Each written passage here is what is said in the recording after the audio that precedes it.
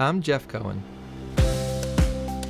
Tova Mordechai grew up in a home imbued with Christianity. Her father was a minister and her mother an Egyptian Jew, although Tova didn't know this at the outset. Her journey from Christianity to Torah Judaism is remarkable, as the title of her autobiography, To Play with Fire, implies. Tova, welcome to Saturday to Shabbos. Thank you very much, Jeff. It's really an honor to be interviewed by you. I really appreciate it. And I appreciate you being here, Tova. And just from the introduction, the way I was describing your parents, it tells me that before we get to your story, we should get a little bit into the background of your parents. So can you tell me a little bit about their stories? Yes, for sure. My Jewish family actually originated in Spain, and we know that there was the expulsion in the 1490s, and then they went to Italy. They were there for a couple hundred years, and then they were expelled again. The Jews were expelled from Italy, and they hopped over to the west coast of Greece. So actually, my grandparents were both born in Corfu, but there was a blood libel in the 1890s, and they fled, all the Jews, some of them to Istanbul and some to Egypt. And so both of my grandparents' families went to Egypt, and that's where my grandparents met, and there they were married. So my mom is the eldest of 10 children, and she was born there in Alexandria in Egypt. But how did my parents actually meet was during the Second World War.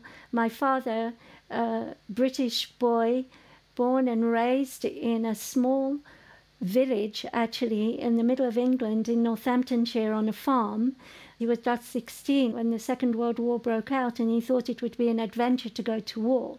So he went and signed up and ended up serving for the entire duration of the Second World War in artillery, in frontline combat. And for 2.5 of those years, he was stationed in North Africa with General Monty in the 8th Brigade, and they were fighting Rommel in the German army there. So when they were on leave, where did they go was either to Cairo or to Alexandria. And actually both of my Jewish grandparents there in Alexandria between the First and Second World Wars was actually a huge European community, and there was a very prestigious school run by the Salvation Army, and the headmaster was from Scotland. It was called the Scottish School. It was actually St. Andrews, and they hired my grandmother to teach English there. What my grandmother didn't know was that they also hired the deputy headmistress to befriend the Jewish school teacher in an effort to convert her. And that's how the story begins, really. Wow. And then your parents end up meeting, you said, while your father is on leave, and that's where he comes across your mother. How does that story actually unfold? My grandmother was teaching in the school for over 25 years. So there was a lot of pressure on her over these years to convert. Unfortunately, my grandmother succumbed to all of this pressure, and then she converted to Christianity. And my grandfather, who was quite religious, was so devastated that he actually sat Shiva. And my grandmother influenced my mother to do the same. So both my grandmother and my mother was almost 21 years old at the time, converted to Christianity. So where did they go to church services was the headmaster of the school during the war. When the children went home, in the evenings he opened the schoolrooms to the servicemen, the Christian boys, and they could pray and sing hymns together and strengthen themselves during these war years. So that's how my parents met, was in these church services. When they meet at these services, is your mom telling your father anything about her background, or she's just at that point identifying as Christian and he's Christian and that's the matchup? No, my father said that everyone knew about the Jewish lady and her daughter. So my father always said that my grandmother was very strict about holding on to some kind of Jewish identity, but she believed in Christianity. So they get engaged, and where do they decide to start a family? My father's commander suggested that they would wait until the war ended because nobody knew what the outcome of the war would be before they progressed. They actually got engaged in Alexandria. My father promised my mom that when the war ended, he would send her a ticket to England where they could marry. But that took another 3.5 years because they obviously went through Palestine and then into Europe. And my father was one of the Allied soldiers liberating the Bergen-Belsen camp. But he said that the American soldiers actually saw worse. They got there a few days ahead of the British soldiers, and they saw far worse than the British soldiers. But it was had a very strong impact on my father, seeing all of those atrocities during the war. So when he finally got back into England, it was actually in 1946. He sent my mum a ticket. In October of 1946, my mum boarded a boat. It took her 6 weeks to get to Southampton in England. And then in order to be able to marry my father in church, she needed to get baptized. And so my mum got baptized, and then they were able to get married in church. And then I think, like anyone that survived the war, there was a tinge of guilt, and they needed to somehow bring meaning into the fact that they had survived and so many others and amazing people and good people did not survive. And I think my father felt very, very strongly about that. And that's when he decided that he wanted to bring goodness and kindness into the world. And he decided that he would become then a preacher. And he went and trained. And by the time my father was ordained and given his congregation in a small town in the middle of England called Loughborough in Leicestershire, there were no Jews and no synagogue there, but my parents had 4 children. That was actually their planned family. I came along quite a long time later. Anyway, I arrived. So I introduced you at the beginning of the interview as Tova Mordechai, but I'm assuming this is not the name you were born with. So let's go into what your name was, where your early childhood started. Yes.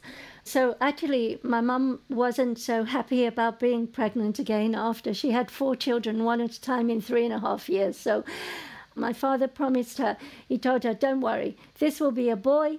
We will call his name Andrew, and he will be the big evangelist that the world is looking for. So you could see I was really quite a disappointment, and no one had a name for me. Now, it so turned out that my Jewish grandmother actually passed away at the young age of only 46 in Egypt from cancer. And so the younger of the 4 children was a girl, the older 4 was a girl, and my mom wanted to call my older sister after her mother, whose Jewish name was Tova. But my father insisted no. He said, we are in England and this is a foreign name. So we had to get something more English sounding. So my sister was called Margaret Grace. And then finally, when I pop along and hopes of Andrew are dashed, so my mother again insisted this one will be after my mother. And again, my father insisted no. So for some reason, my dear mom decides that Tonica will be the English way to say Tova. And then there's even worse to come, because my father decided that if she's giving her mother's name, he has to give his mother's name, and her name was Violet. So I actually had the atrocious name of Tonica Violet, which was very difficult for me as a child growing up in England, but never mind. I got rid of it finally. Anyway, yeah, so I was born Tonica Violet Marlowe. In those early years, what's going on within your family, religious-wise? What kind of school are you going to? Just give me a real sense of the role that religion is playing in your life during those younger years. Yes. Well, because my dad was the preacher and he was listed in the phone book as Reverend, so you can imagine we had a very open home, and we always had all kinds of interesting individuals coming by, needed help and everything. So I grew up in a very, very open home. Also, we went to church almost every night of the week because there was either prayer meeting, youth groups, so we went to church almost every night of the week, twice on Saturdays and 3 times on Sundays. I went to very, very strict Christian schools. We had no television, no radio, no newspapers. We were very, very strict Protestant. So I went to a school where we started every day with hymns and prayers. I was known as the preacher's kid. I really, really grew up in a very, very Christian environment, very, very proud of my father, and because I was the baby by quite a lot of years, so I was a little bit spoiled in a certain way, but very, very close to my dad. And I think that this really had a heavy influence in the choices that I made. And I felt that my father was the most unbelievable person. And my mum was amazing also. I mean, you know, she really, really never complained and really was very devoted to my father and his activities. And I want to emphasize this, that I feel that I couldn't have done what I did in my life, and I couldn't be who I am if I wasn't born to the two parents that God gave me. You just brought up your mother. Was she saying anything about her background during your childhood? You're very, very involved in the church. Are you learning anything during your childhood about her background, your grandmother, and this Jewish side to your ancestry? That's a really good question. Thank you for bringing it up. Actually, no. My mom never spoke a word ever of anything Jewish. In fact, I didn't know the most basic things that even the most assimilated of Jews knows. Like, I didn't even know that the Jewish Sabbath started on Friday night and finished on Motzei Shabbos. I'd never heard of Shabbat candles. I didn't know about Pesach, Matzah, Rosh Hashanah, Shofar, Yom Kippur, like absolutely nothing. I was about 6 or 7. We had an international convention in the church, and it was a big service in Nottingham, and there were missionaries coming from all over the world, and it was like roll call. And so right at the end, the head preacher got my mom to stand up, and everybody clapped for Sister Sally, the Jew. So when we got home, I remember asking my mom, Mummy, why did Uncle Peter ask you to stand up, and what's a Jew? And she told me, don't worry, love, it's nothing bad. I said, but what is it? So she said, listen, Mummy is a Christian. I married Daddy, and we are Christian. And Uncle Peter made a terrible mistake, and I'm going to speak to him and tell him that he never must do that again. And you need to just forget all about it. We are Christian. And that was it. So you accepted that answer. Maybe when you're a child, you just think, okay, this is what my mommy says, so I'll accept that kind of as factual. You weren't at an age where you wanted to explore what she was talking about and what Judaism might mean. You seemed like you were on this path of, my life's going to be the church. And you even mentioned that your parents originally thought maybe you were going to be a boy, and that boy was going to grow up to be a world-renowned preacher. So is that influencing you at this point as you get older and think about what you're going to do with your life? I think what was really influencing me was my father, and that he was really close to God and very devoted to God. And actually, when I was just 16, my father's friend, he actually was in the British Air Force during the war, and he'd also visited in my grandmother's home. And he knew my father from the war years and my mom. And that's why I called him Uncle Peter, even though he was a really big evangelical, very prestigious preacher. He'd begun when I was about 12, a theological college. He had a big church in the city of Nottingham, and he'd also begun a theological college to take in young people and train them how to work. So he'd watch me growing up, and when he opened the theological college, because I was the only one at home, I was kind of a little bit lonely, and so I would go in my long summer holidays to the college and volunteer, and it was a very exciting place for me, and I loved it.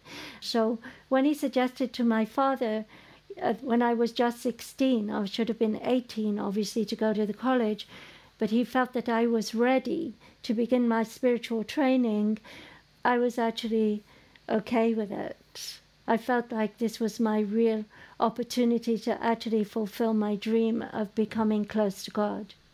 And so you go through the program and you graduate, and now you get some kind of credential from the program to now begin a career. What happens after you finish the program? Actually, it was a very, very rigid program. The principal of the college believed that unless a person's spirit was broken, then they would never be of use to God. So we were presented with a book of rules. The first rule was that we had to be obedient to those in authority over us. And we had to take a vow, which was called really a covenant. But we had to take a vow that we would be obedient to those in authority over us, and it didn't matter what they told us to do. No matter how embarrassing or humiliating, we had to instantly do it and without question. This was in order to break down a sense of dignity and self-respect and to humble us. We also had to eat anything that was put in front of us. It didn't matter if it was burned or moldy or to us personally distasteful, we had to eat it. That doesn't mean to say that the food was bad, that we had an amazing cook, but sometimes they would burn the food on purpose and we had to eat it, and this was in order to train us that food was not to derive pleasure from, but merely to satiate our hunger and to give us energy. We also had to fast a lot. We had to fast one day every week for 24 hours, and we were encouraged to fast 2 separate days. For the 9.5 years that I was in the college, I always fasted every Monday and Friday. And I was just a very innocent, sheltered little girl. And I truly believed that if I endured all of this, then 2 things were going to happen to me. One, I was going to become a better person. I would become more spiritual. And if I was more spiritual, then I would be closer to God. And if I was closer to God, then I would be able to make a greater contribution to society. And I thought as a young girl that this was an awesome thing to do with my life. And I know it sounds strange, but I was actually very, very happy in the college. I was very focused, and I was really excited about who I was going to become and where I was going to get to.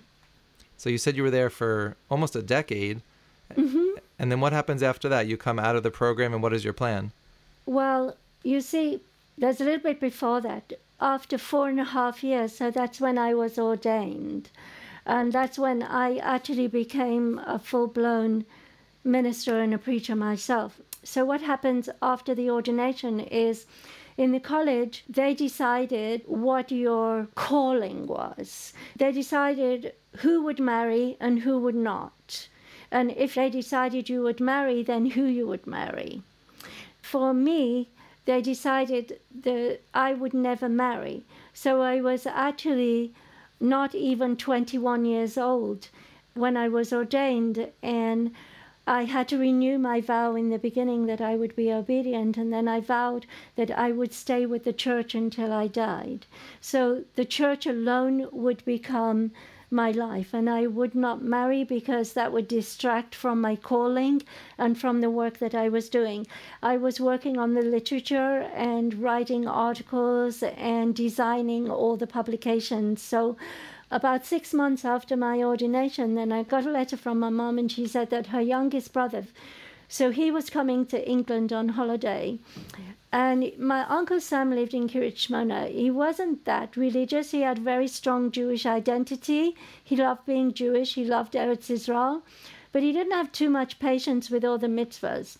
But he was in England, and who knew if he ever would be in England again. So he wants to see her. And not only does he want to see her, but he wants to meet her children. So my mom explained to him that I live in a church. He will not come to the church, go into the church, but maybe we could meet in the gardens for 10-15 minutes. He wouldn't disturb me for a long time, but please would it give him a little bit of time. Now, my uncle was a person of means. He was very successful. He had his own accountancy business, and he lived in Kiryat Shmona, and he took care of most of the businesses in the north, in the Golan Heights and everywhere. So he was very, very comfortable. So the principal of the college called me into his office, and he said, "I'm just warning you that your uncle just might offer you a ticket to Israel, and you know what to say, don't you?" Anyway, so my uncle arrives, and we're sitting in the gardens. And when everybody had left us and we're just alone, my uncle looked at me and he said, "Tony, what are you doing here? What are you doing behind these high walls and wearing such dark clothes? And don't you know that God gave life to be lived and to be enjoyed?" And he said, "You know what? I'll send you a ticket to Israel. Why don't you come?" And I told him, "Uncle, that's so kind of you, and it's so nice of you, but it's too late. I have given my life to God, and my life is no longer mine." I said, "I cannot come to Israel." What was your uncle's response? Well, my uncle, being very Jewish, was not going to be put off with any of this nonsense. So he starts telling me everything he can think of about life in Eretz Israel. And he's telling me about kibbutzim. There was lots of it. Was in the early 1970s. But he said, please give yourself an opportunity to see what life is beyond these walls. Okay, so what was your response? Right before he left, he said, Tony, I see you're not going to come to Eretz Israel. But at least I want you to own something from Israel. I want to send you something. Think about anything at all that you would like, and I'm going to do my best to send it to you. Okay, I thought for a moment, and after a little bit, I said, you know what? I would like a mezuzah. I want one. And it arrived like about 10 days after my uncle left from my visit. And I remember I was sitting on my bed in my room in the church, and I took the little scroll out of its box, and I held it in my hand, and I thought, whoa, what are you supposed to do with it? My non-religious uncle went out and purchased a full-size kosher mezuzah, like a big mezuzah, and he left the back open so I could see the mezuzah scroll inside, and he drew a diagram so neatly as to which doorpost, how far up, at what angle, all the instructions of how to put the mezuzah on the door. That night, I quickly ran down to the cellars of the church, and I rummaged around, and I managed to find a hammer and some nails.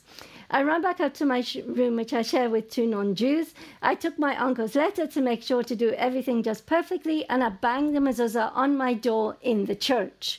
And my uncle told me you're supposed to kiss it, so I kissed it. All of a sudden, I got so frightened, and I figured, I got so excited with this little thing. I forgot to ask permission first. I remember standing there and looking at it and thinking, well, what could be wrong with it? It's only a piece of wood, and it's only a piece of parchment. The only thing I could possibly have done wrong is that I forgot to ask first. So I take it down quickly, and I run to find the principal, and I figured for sure he will say yes. It's about 11 o'clock at night when I find him, and I'm very excited. And I bounce up to him, and I tell him, look, my uncle, and he's this big preacher, everything. And I tell him, look, my uncle, he sent me a mezuzah, and it's so pretty, and it's from Israel, and can I please put it up? He didn't say anything. He put his hand out at arm's length, and I pop it in. And then he started to screw his nose up like as if it was rotten food or something. And he told me, just look at it, child. I said, I'm looking at it. What's wrong with it? So he told me, what's wrong with it?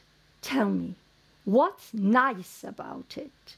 So I said, actually, what's nice about it is that my uncle sent it to me from Israel. Could I please put it up? He said, no. The Jews have this for superstitious reasons, and we don't believe in that kind of rubbish. He said, no, you cannot put it up. But look again at the divine providence. What came into my possession at this time in my life? I'm where I am today because of pure mercy and compassion from God. Because God read the deepest desire of my heart. And the deepest desire of my heart was that I wanted to connect with him. So here is this little kosher mezuzah, and here I am in a church. I have no idea I'm a Jew. I have no idea that there's such a thing as a Jewish soul, and I've got one. I'd never heard of all these things. But here is a little kosher mezuzah. Each night when I lay down to go to sleep, it's right next to my head.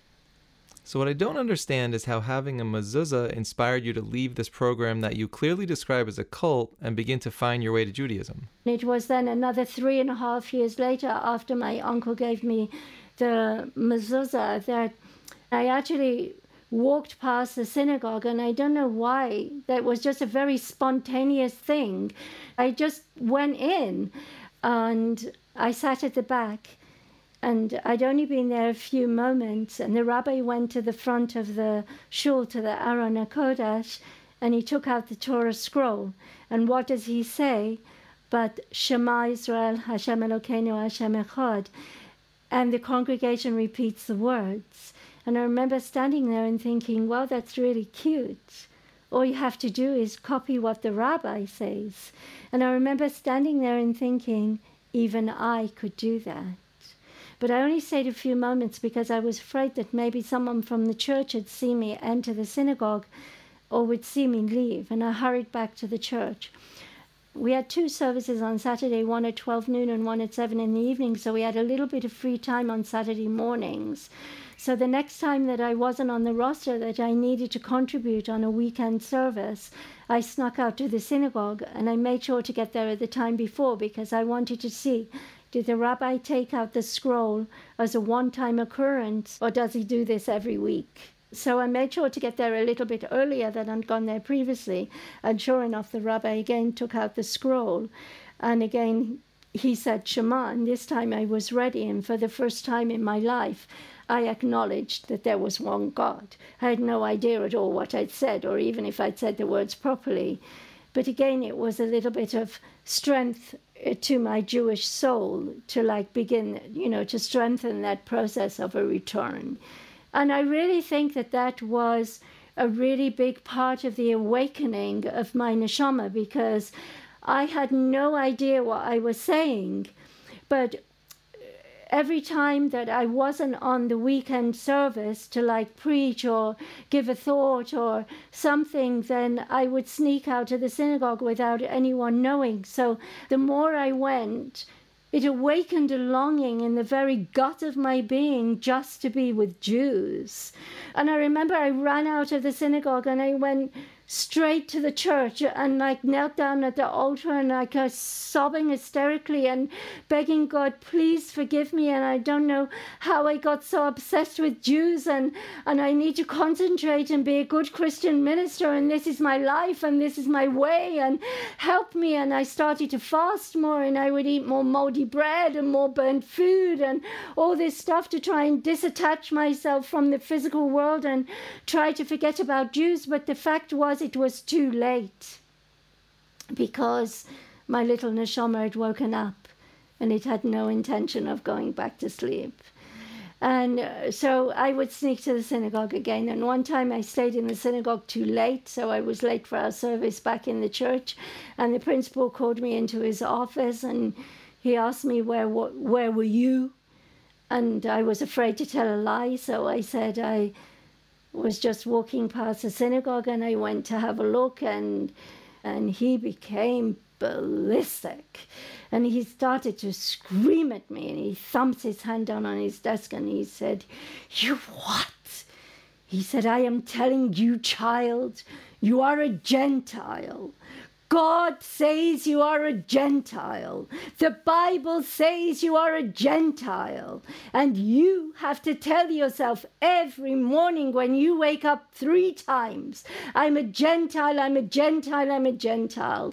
And every night before you go to sleep, the very last thing on your mind will be, I am a Gentile. Do you understand?" And he banned me from ever going to the synagogue again. We know how your story turned out, so we know that being banned from ever going to a synagogue did not work. What was it that ultimately connected you to Judaism? All I knew at that time was that I hadn't connected with God. And for the first time in my life, I questioned, is there really a God? Or have I just been brainwashed all of my life? Maybe I've been so heavily indoctrinated about hell. And if I don't believe in all of this stuff, I'm going to burn in hell for eternity, that I'm afraid not to believe it.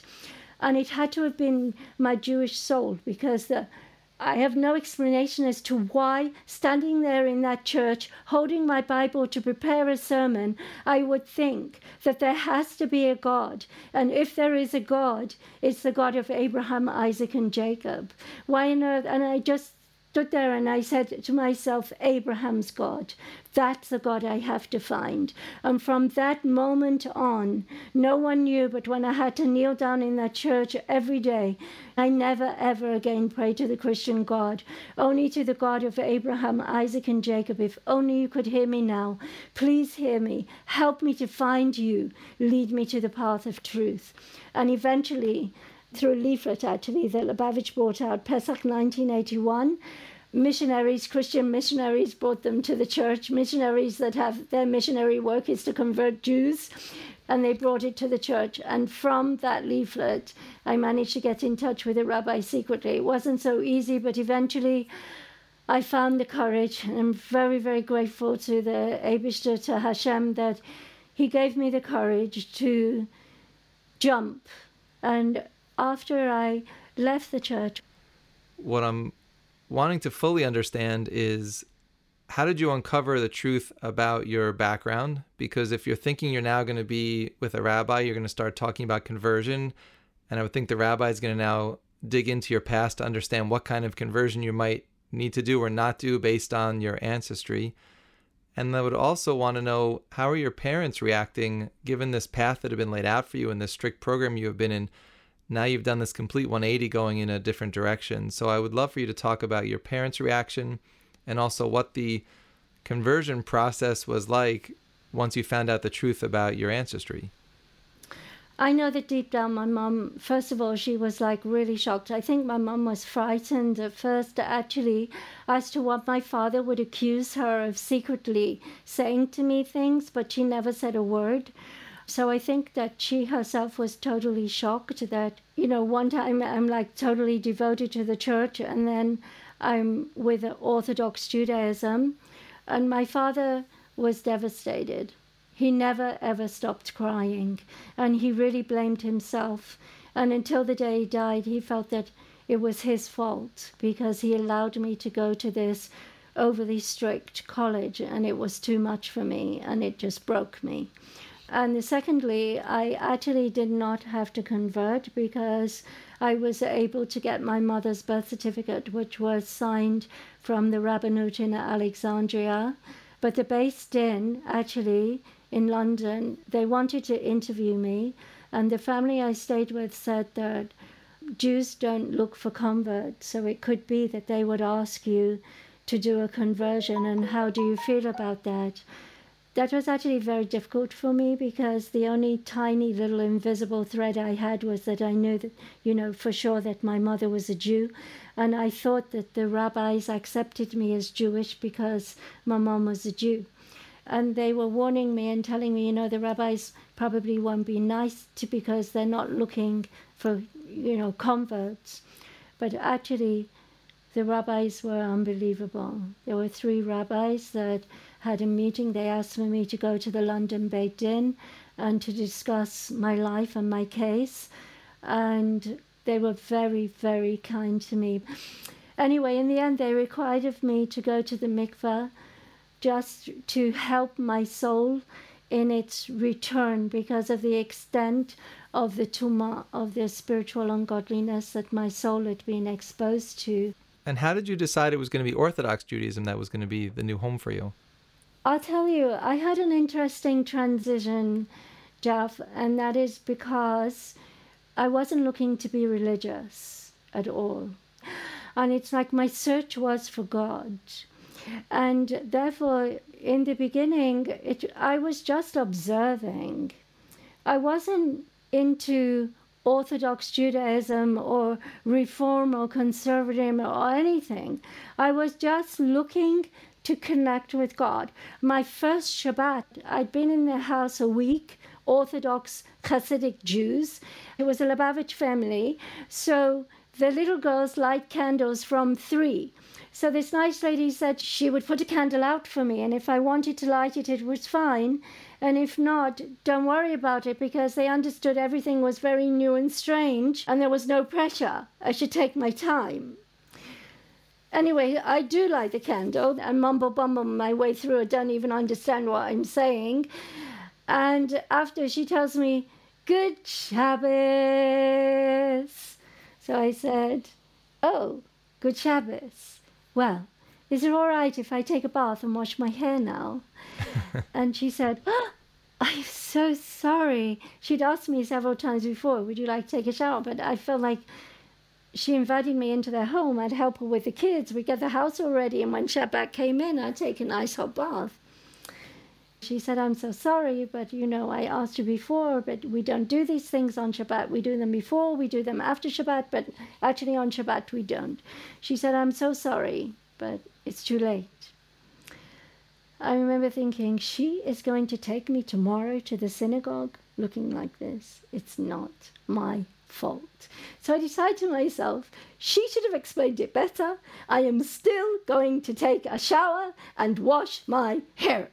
Okay, I go stomping up the stairs, 3 flights. I get up there, open the door to my room. I'm really frustrated. I open the door. I'm just about to barge in because that's what you do when you're really frustrated. Jeff, I cannot explain. There was such a peace in that room. It was so thick, like you could touch it. And I literally jumped back. And all I could say was, my God, God is here. And then I stood on the landing and I realized the entire house is so filled with this peace. But where did it come from? For the first time in my life, I connected to God in a way that a Jew needs to connect. And that's kind of how I came on the journey. Our listeners were really inspired by our story and are hearing that there are so many twists and turns that we can't get through in just one interview can for sure check out your book, To Play with Fire, One Woman's Remarkable Odyssey. But I want to close the interview by asking you one last question. How did your husband come into the picture, and where did you settle down as a family? Actually, I'm in Tzfat, in Israel. I met my husband here. My husband was actually raised in Sacramento, in California. His journey started when he was just 15. He was actually raised in the Episcopalian Church, and he was a chief altar boy, and he used to carry the cross and light the candles. And after his confirmation, his parents asked him, what would he like for a present? And he said that he would like the entire Bible, not just the New Testament, and in modern English, in a very readable version. So they bought him the Living Bible, and he started to read it from the beginning. And when his father gave it to him, his father said, this is the word of God. If you want to know what God says, it's all in this little book. So then when he gets to Shemos, the Exodus, it says, keep the seventh day holy. And you think, that's funny, everybody knows that Sunday is the first day of the week. And then he reads a bit more and it says, keep kosher. So he goes to the priest and he said, Father, do we believe in God? Yes, son. Is this the word of God? Yes, son. He said, well, look, this is what God says. Why don't we do it? So he said to himself that a Bible is a translation. And if he really wants to know what God says, then he's got to teach himself Hebrew and read the Bible in the original text. So that's what he did.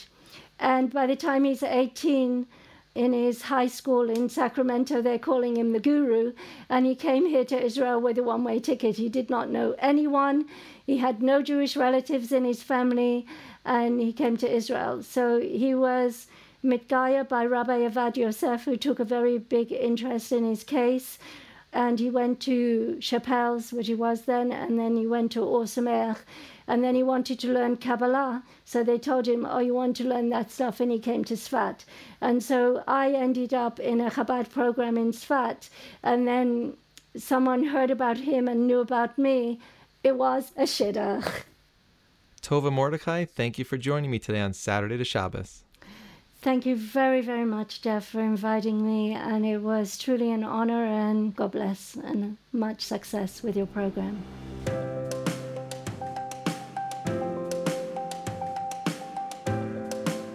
Saturday to Shabbos is produced by Gary Wallach. Our theme music is by Paul Uden. To learn more about us, please visit tachlismedia.com. That's TACHLIS media.com. Tell us what you think about what you've heard, or suggest a story we should know about by emailing shabbos@tachlismedia.com.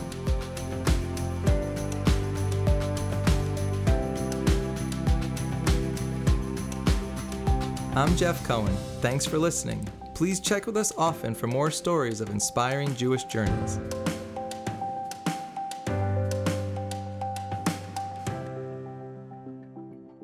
Saturday to Shabbos is a Tachlis Media podcast.